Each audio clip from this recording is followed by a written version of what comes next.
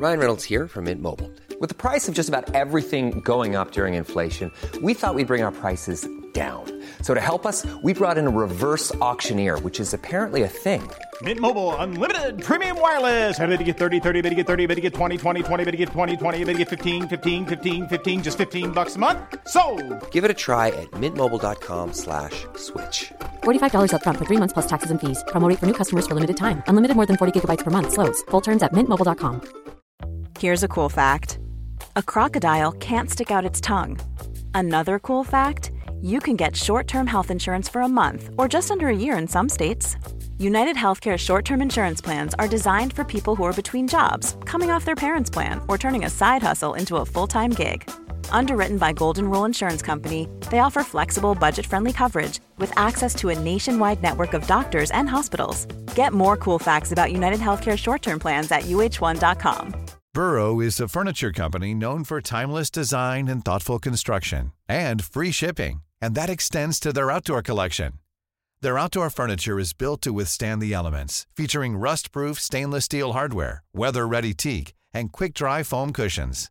For Memorial Day, get 15% off your Burrow purchase at burrow.com/acast and up to 25% off outdoor. That's up to 25% off outdoor furniture at burrow.com/acast.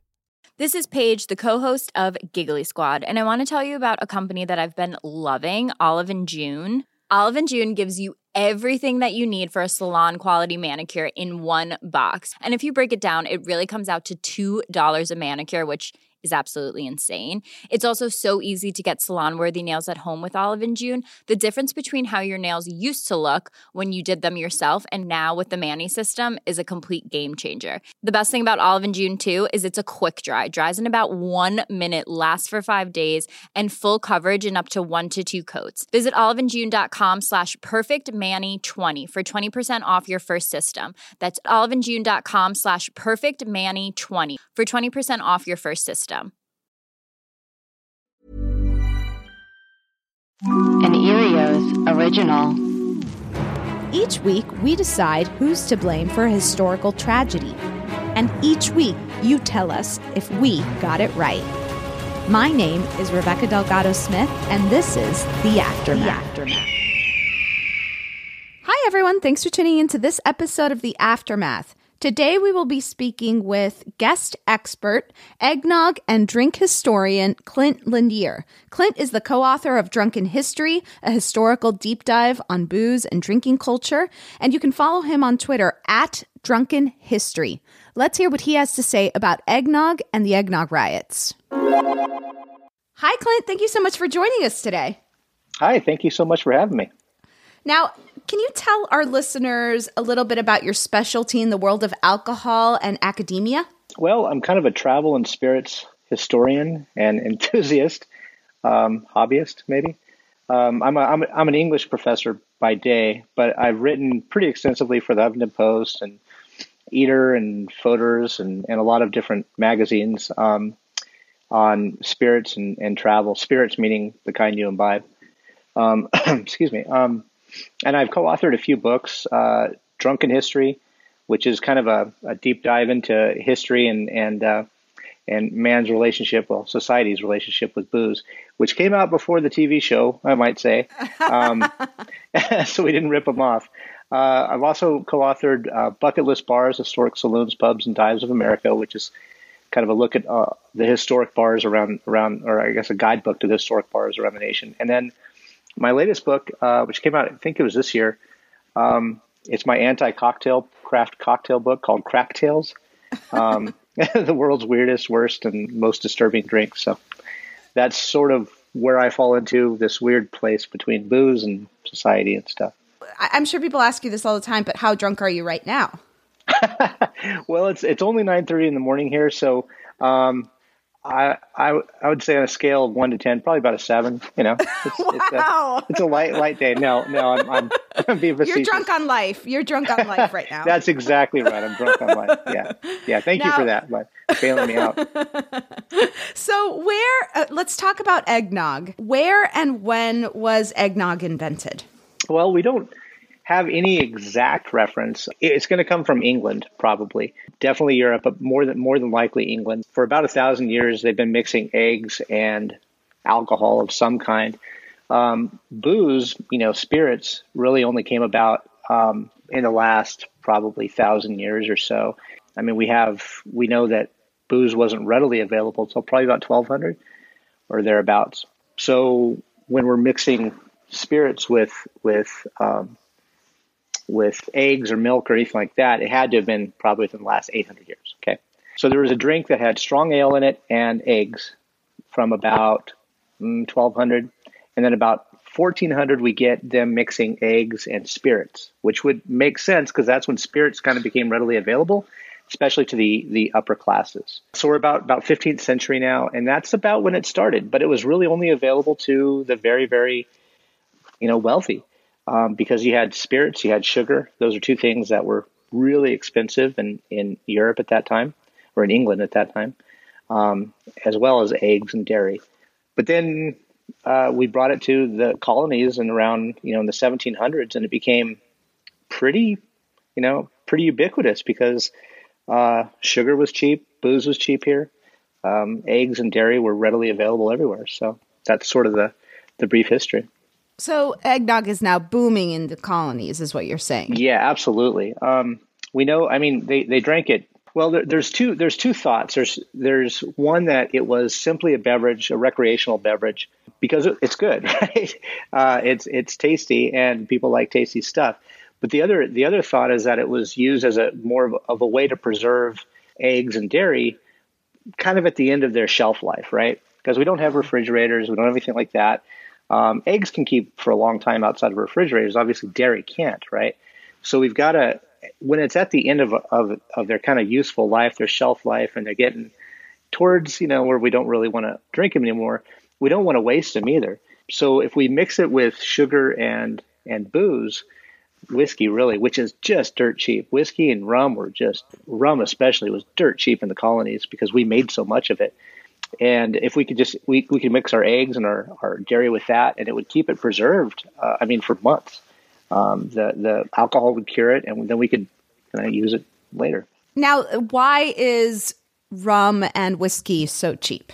Sadly, there's the slave trade, the triangle trade that we brought slaves up here and we exchanged it for exports and so on and so forth. And part of that was molasses.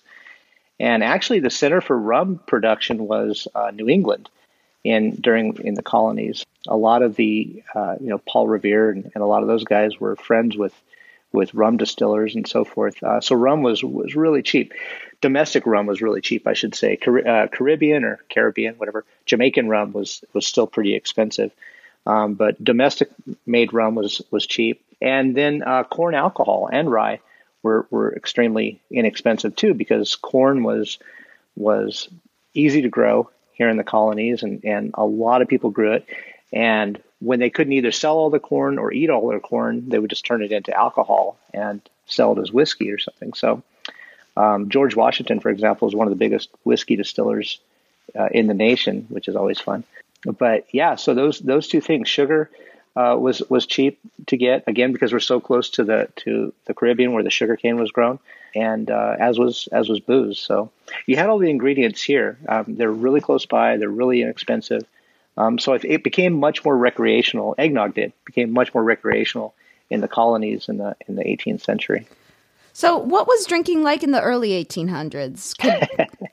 Could these cadets really hold their liquor? Oh man, drinking was everywhere. It's been argued that the average person in America above the age of 14 drank about 6 pure gallons of alcohol every year. Like that's the amount they consume. Today it's about 2 or 3 gallons. And when I say pure, I mean 100% alcohol. And when you consider that like a shot of Jack Daniels or something is only 80 proof, so it's only 40% alcohol. We're talking Everclear. So like 6 gallons of Everclear every year is what every man, woman, and child above the age of 14 drank. So booze was ubiquitous. It was everywhere. It was, some would say, pernicious. We drank everything. We drank rum. We drank corn whiskey. We drank wine. We drank everything we can get our hands on. Kids drink it. Beer was a table beverage for children. Hard cider was a table beverage for children. We drank a lot. I'm not going to let my kids drink till they're at least 15. So, things are a lot different now. But I see you up the age from 14 to 15. Yeah, absolutely. We have to be responsible. I mean, we are. In today's society, come on, we're modern progressive thinkers. But yeah, so by 1826, those cadets, 19 to 20 years old, they've been drinking for all their life. They've been drinking, and whiskey, as I said, whiskey was two things that we don't, that are a lot different. So whiskey was dirt cheap. Corn whiskey especially was dirt cheap.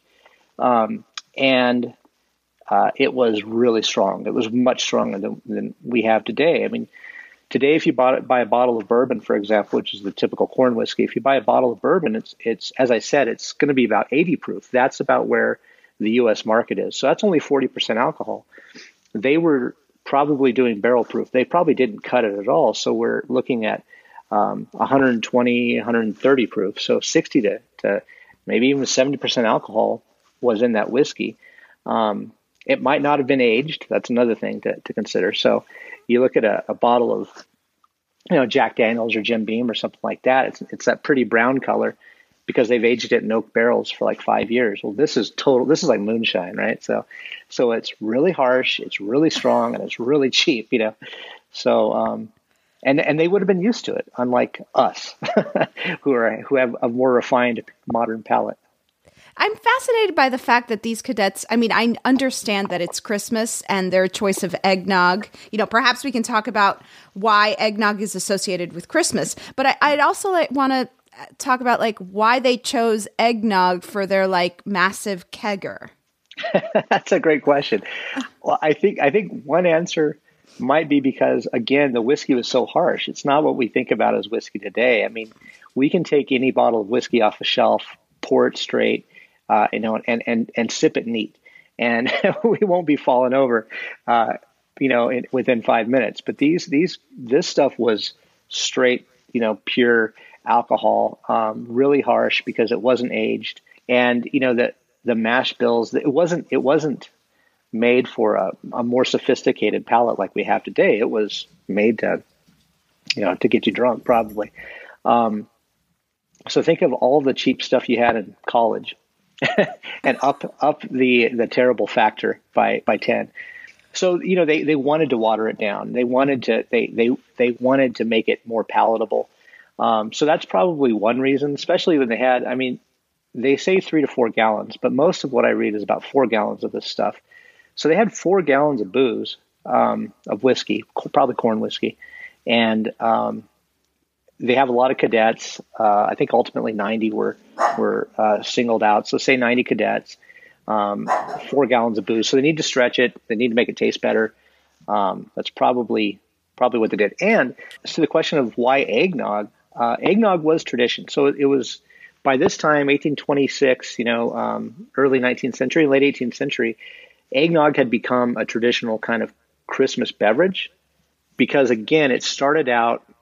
And this is where the people that say, well, it's to preserve food, that's why it became popular. This is where they have a really good point. Eggs, milk, and so forth, by the end of spring or by the end of summer, rather, beginning of fall, they might start going bad. So you want to preserve it, right? So you're going to preserve it through the winter months, right? And so Christmas is a celebratory time. It gives you the opportunity to crack open one of these bottles and drink it. So eggnog probably became very part of the celebration or tradition of Christmas even back then. So the cadets were used to it. They're used to it at home. A lot of these cadets were middle upper class family from middle or upper class families. So they're used to these kind of traditions anyway. So to them, it would have been, just part of the celebration of Christmas. So I'm fascinated. You're saying that eggnog became traditional Christmas drink because it was just timing. It's that's around when the eggs and the cream were going to go bad. So I think timing, and it was yummy, right? And so this is something to celebrate. They didn't have, we have 10 federal holidays. I think they had none back then. So they had just the very church-based holidays, Christmas and Easter and so forth. But this was a big one. Christmas was a big holiday when people got the day off and so forth. They're working. The work week back then was 6 to 7 days, right? So they actually got a day off during the week. It was kind of a big deal. They wanted to celebrate. So right. So what can you tell us about George Washington's connection to eggnog and I guess alcohol in general? You were saying he was a whiskey distiller. And have you ever tried his eggnog recipe? Okay. A lot of stuff. So George Washington was, he could hold his liquor. That's what we know. George Washington was 6'5" and 250 pounds. He was a big guy, especially at that time. I'm tall for that time and I'm a short person. So, he was really tall for that time. We know that he enjoyed imbibing. We have lots of records of him at various kind of either state events or some type of official events, whether it be Masonic lodges or something, where he was responsible for making all these toasts. And back then, when you made a toast, you finished your glass.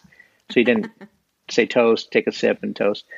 You toasted somebody and then drained your glass, and so we have all these records of him doing that. So we know that he liked booze, and so that's one thing that we just kind of have this historic.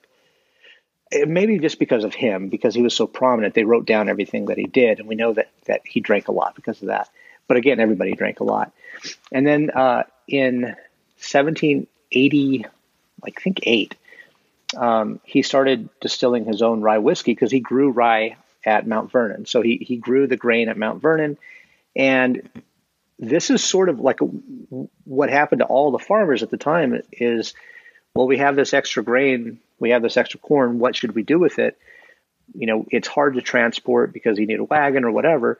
It's easier just to make it into whiskey, and then we can sell it as whiskey instead. So he started doing that, and he became the biggest whiskey distiller. I mean, he hired a Scottish foreman, I can't remember his name right now, who built him a mill and said, I know about whiskey because, of course, he's Scottish. No offense to Scottish people, but they like whiskey. And in any case, but he was the foreman. He built this mill, and he said, you know what, General Washington, you could make a lot of money if we take this grain and turn it into whiskey and sell it. And Washington's like, let's do it. And so by his death, he was the biggest distiller in America. As far as his connection with eggnog, lots of stuff. I'm sorry, I'm all over the place. No. As far as his connection with eggnog, we do have his recipe, but we also have his recipe for beer. I mean, again, these were common household beverages that everybody had. I think everybody probably had their own. We know Thomas Jefferson had a recipe for beer, for example. So they all probably had their own recipes. We have a recipe for rum punch from Washington. So eggnog was just one of those things that they had. This was his recipe. So he liked to use. There's some funny parts about that recipe. He didn't use brandy. He used sherry, which is more expensive. And if you notice, it says Barbados rum or Jamaican rum, one of the two. But it's not just rum. It's Caribbean rum or Caribbean rum, whatever. Which is more expensive. So he's using really expensive ingredients in his eggnog. I don't know if you could tell the difference between, good rum and terrible rum when you mix it with eggs and sugar, but he was using good stuff. So have I ever had his recipe? I don't know if I have. The last recipe, the one that I have in my fridge right now has brandy, rum, and whiskey in it. So it's pretty close to his, but it's not sherry, and it's not, a particular kind of rum, because it's kind of like, for me, it's kind of like taking really expensive bourbon and making an old fashioned or out of it, Yeah. why hide the taste of really good booze with eggs and sugar and milk? So, but it's good. I mean, the recipe that I use, it has brandy, rum, and whiskey, which is what he used. Although he used rye whiskey, I use bourbon, but yeah, it's good. It works really well. It's a delicious stuff, delicious eggnog. Stamp of approval. Yeah. Yeah, absolutely. George Washington's recipe. Yeah, now, definitely. The cadets at West Point often frequented a local tavern called Benny Haven. I'm not sure if you're familiar with this historic bar, but if so, can you tell us about it? I've never been there personally, but I've been to a bar. There's a bar called the Old 76 House, which old 76 house, which is in Tappan, New York, which is south of West Point. And it's kind of representative of what they would have looked like at the day. It's just a single room. It's a single room with, just a bar on it. And it was a very kind of roughshod type of place by then. But taverns were where everyone hung out. It was the Starbucks kind of its time. And you'd go there to post, public notices for all kinds of stuff. So stuff was going on at the taverns. There was really only two public places in every town, and that was a church and a tavern. So the cadets would go to the tavern and would barter for drinks. So they would trade stuff that was sent to them from home. So they would trade everything from socks to blankets to shoes to whatever they had for booze. They didn't have any money because they weren't allowed jobs. They weren't allowed currency. And they weren't allowed to barter anything from West Point, from the military. So they could only barter personal possessions. So you can imagine them writing home and saying, "Hey, Mom, I need some more socks," or something like that, and getting them and then running over to the tavern and saying, "Hey, can I get a bucket of booze?" type of thing. So, booze for socks. Yeah, I mean, it makes sense to me. I'd trade my socks for booze. That's an easy call. Right. So, how has the trajectory of eggnog really evolved to what it is now? Commercially available, kind of popular culture eggnog. We've taken the booze out, first of all. So we've made it family friendly. I don't know when that happened, but I suspect it was probably after Prohibition. There wasn't a lot of, there weren't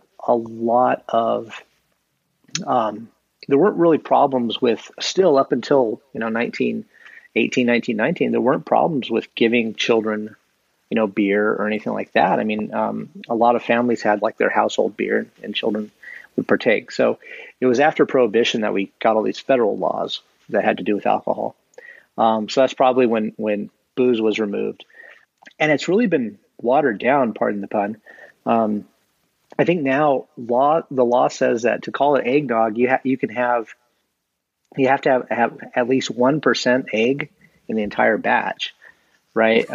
So in a gallon of eggnog, only 1% of it is actually egg. The rest is just, sugar and flavorings and stuff like that. So it's become terrible, frankly. Once you try the real stuff, you can appreciate what they had. It's really good. If you compare it to George Washington, I believe his recipe calls for 12 eggs. Mm-hmm. Then I think today's eggnog is 1%, right? Yeah, but see, the thing is, once you have to age it. That's one of the secrets too, and that's something that I've always wondered about this. The eggnog riot is there's no aging. They just poured the booze in, mixed it all up, and away you go. But if you ever read his recipe, he talks about you have to beat the yolks and the whites separately, and then you fold one into the other, and then you beat the cream until it essentially turns into whipped cream, and you fold that in. So it's a very delicate type of process, right?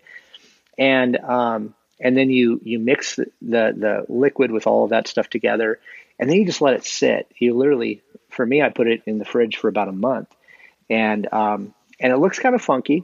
But what happens is that booze just breaks down all of that protein and the eggs and everything else, and it ends up making this really velvety, smooth, delicious kind of drink. So the cadets, I mean, they were like, Rocky with eating raw eggs. It's like, I can't imagine how terrible it must have been, but it's like quick batch eggnog is not something I would ever want to try. Wow. We made so much fun of George Washington for, waiting out the egg process, but I guess he knew what he was talking about. Yeah, absolutely. No, you have to. You really do. You let that booze just get in there and cure it and break it all down, and then it's delicious. It's worth the time that it takes. Which is why, like I said, they must have been so desperate for something. They wanted a party. They wanted a party. Tonight is the night. But I guess I always think back to like my sophomore year in college, when I was drinking the stuff that I would drink back then, right? The Boons and the Mad Dog and all the other rot gut that you drink. I guess that has not changed, and in 200 years, that has not changed at all. Here are a bunch of college students, and they'll just drink whatever they can get. You know. So we are in the blame business, and I have to ask you, at the end of the day, who or what do you think would have been responsible or to blame for the eggnog riots? If you had to pick one thing, who or what would that be? God, there's so many different factors to look at. An obvious one is Thayer, the commandant, who outlawed booze. And this was a tradition that they've had forever, but he outlawed it that year. That's certainly one that, is fairly obvious. You could also, you could blame some of the older cadets, like Jefferson Davis was there. I think he was, again, pardon the pun, egging them on. And I know that was terrible. I'm sorry. He is, that's why I'm not the professional comedian. But he was getting them into trouble. And he was an older cadet. And there were other older cadets that were kind of doing the same thing. There's the tavern keepers who, there's that guard who turned his back and let him walk through with all 35 cents. 35 cents, which is, so let's see. If you think that in today's dollars, 10 cents is probably about like $2 or $3, I think. Oh yeah. We did the math. It comes up to $8.20 something cents. Right. Yeah. Not very much money. So I don't know. I would also look at the culture. I think that would be a big one. Drinking culture, it really did change towards the end of the 19th century. Beginning of the 19th century, though, coming out of the 18th century, we were just saturated with booze. I mean, we really were. Drinking houses back then, like Whiskey Row, you hear these terms like Whiskey Row and Skid Row and stuff like that. They were. It was amazing how terrible they were. I mean, you'd go into a bar in some places, and they would literally have a pipe, or not a pipe, but like a hose attached to a barrel of booze, and you could just, for like 25 cents, you could just put your mouth on the hose and just drink and drink and drink and drink and drink until you pass out.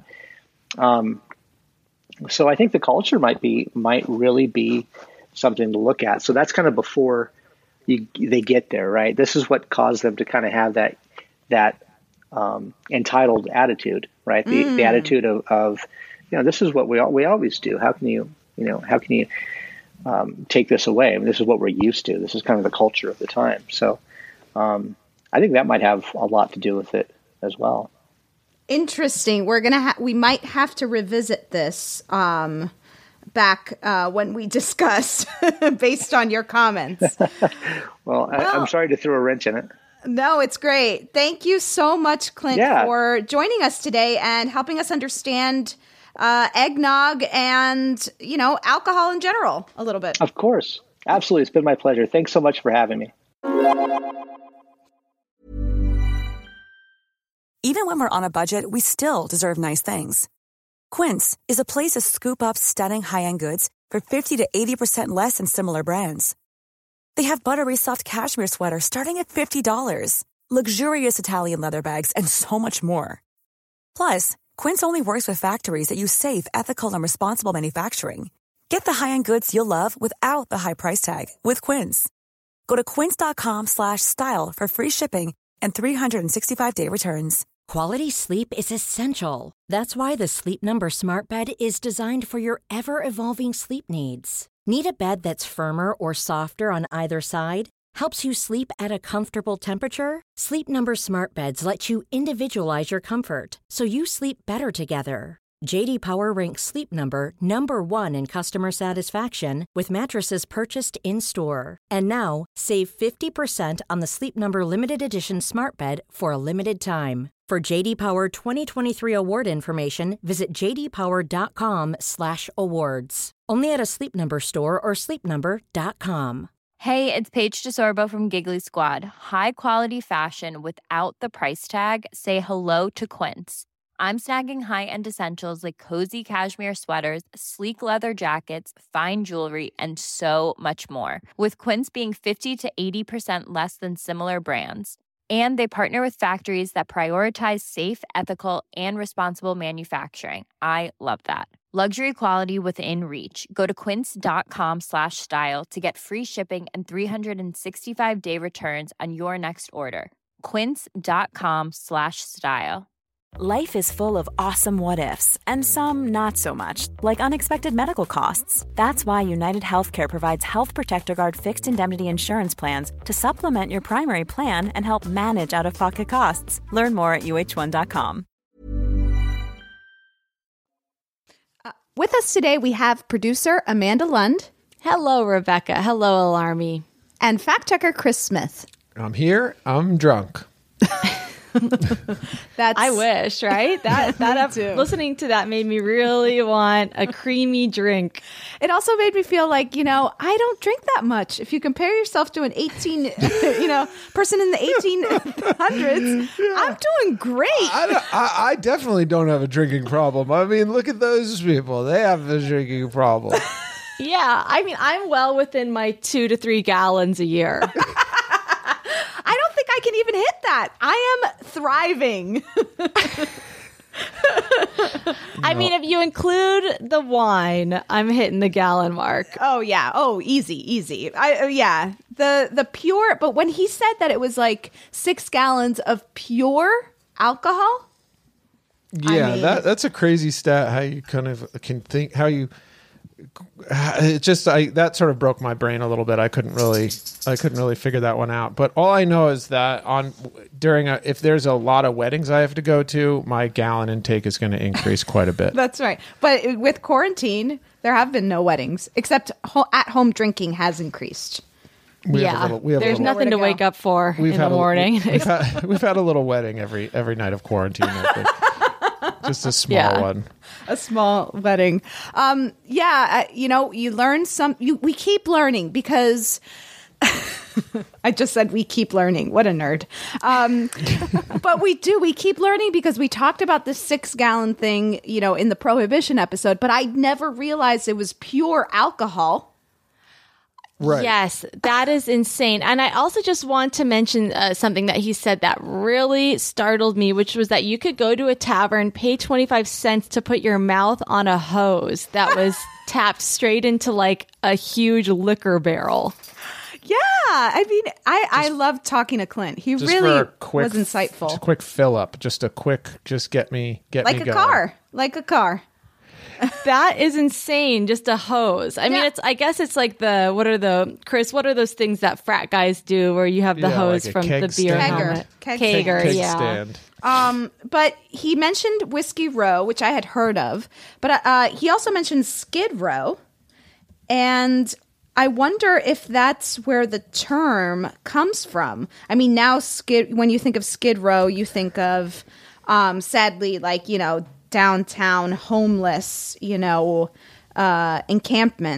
but perhaps it comes from alcohol. Perhaps it was like where the bars were. I think I've looked this up actually as the fact checker. On the skids was a term they used for things are not looking good for me. I'm on my way down. So I think that's where Skid Row comes from. So skids, I believe, are what they put logs here on. It is, yeah. The term Skid Row originally referred to the path along which timber workers skidded logs. Which means it goes downhill. Oh, Skid Row. You're on the skids. Interesting. So, I mean, he said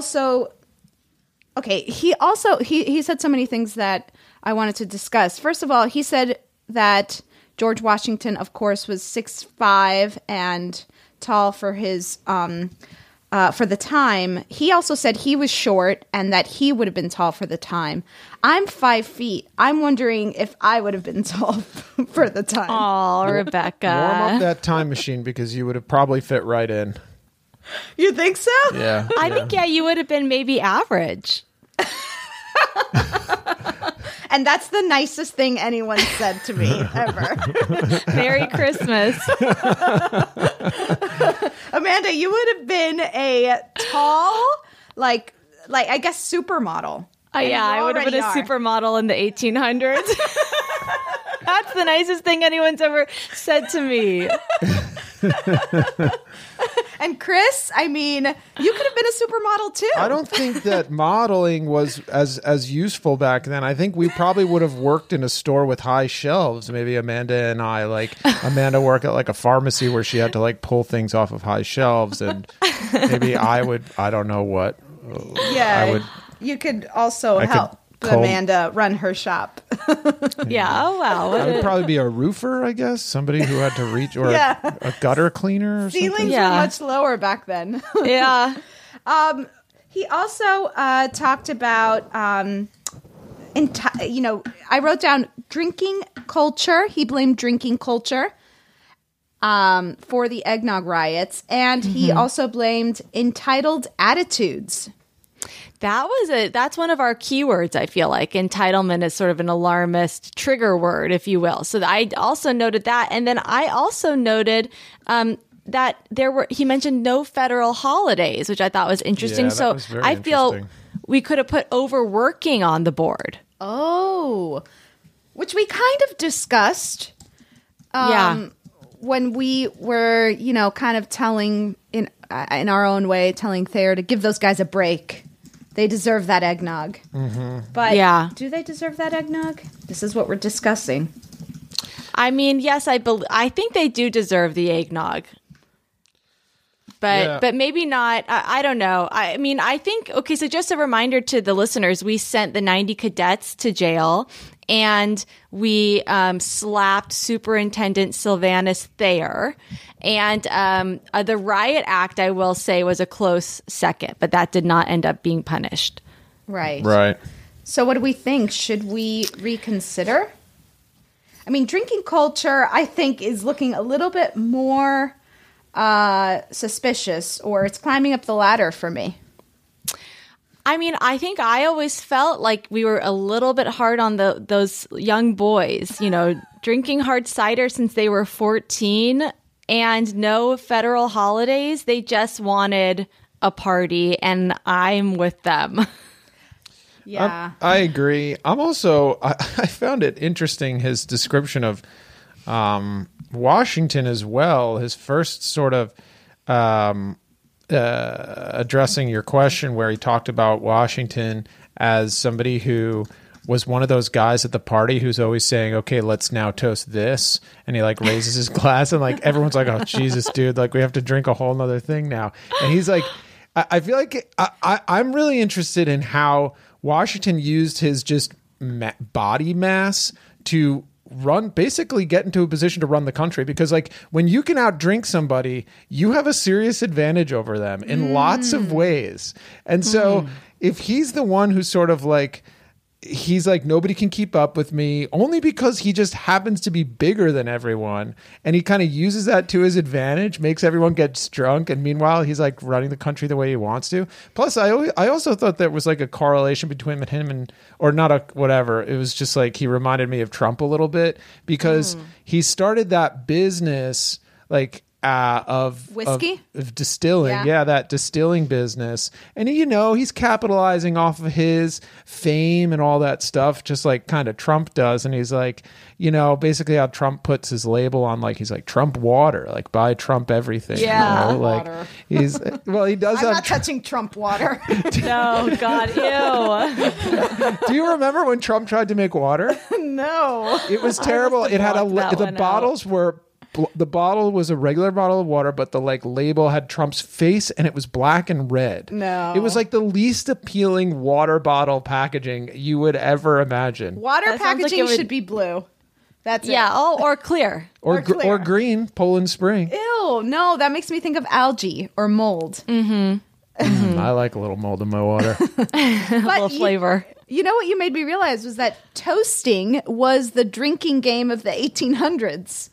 Or 18th century. It's like, let's toast to this. I think that's true. And it was sort of like a skill that you had to have, I think, to be a fun dinner guest, was to be able to deliver a good toast. Yeah. So the more you guys I feel like you guys are convincing me that I think the drinking culture had something to do with this riot, because it wasn't, the changes that Thayer was trying to implement, might have been too extreme too quickly. You can't just change the culture of an institution. And, when it's so different, I think what we're forgetting is how different it was from the outside world, right? What's going on around them.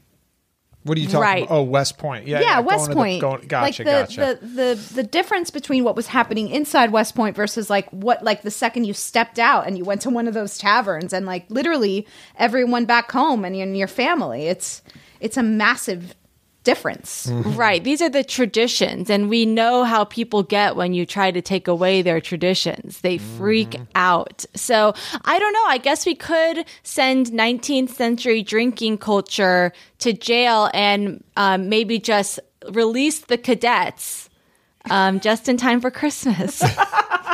They're going to be so happy.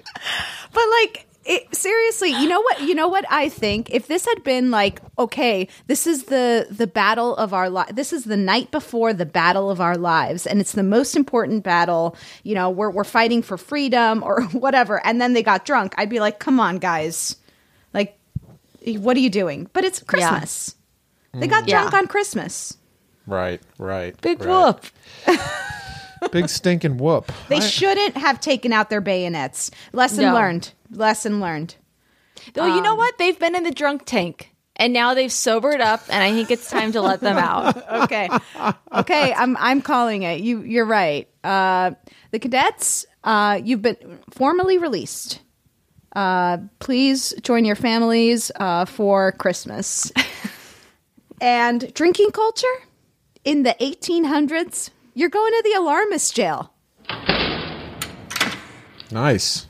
And Thayer, keep that little cheek available because we might slap you again. Ooh, we a double slap. Just for fun. Maybe after we've had a few glasses of Washington's nog.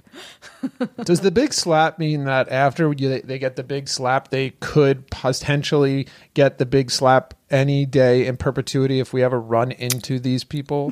Is that what you're implying there by saying that Thayer could get another slap? I think one slap, look, it's not enough.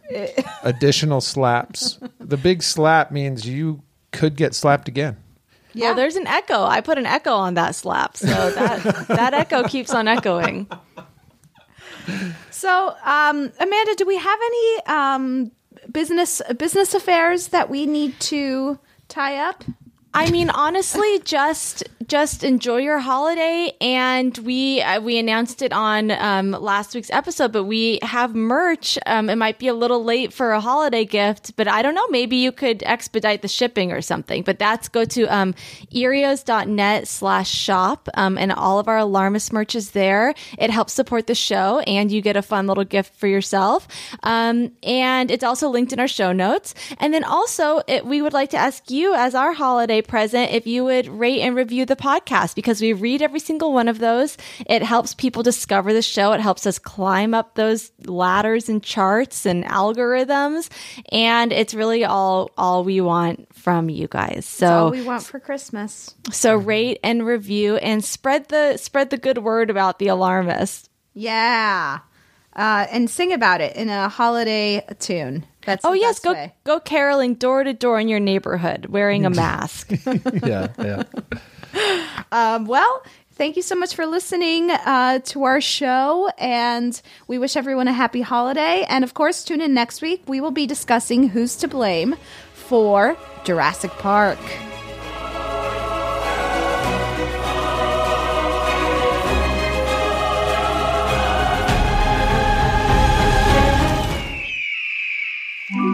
Erios. Powered by Acast.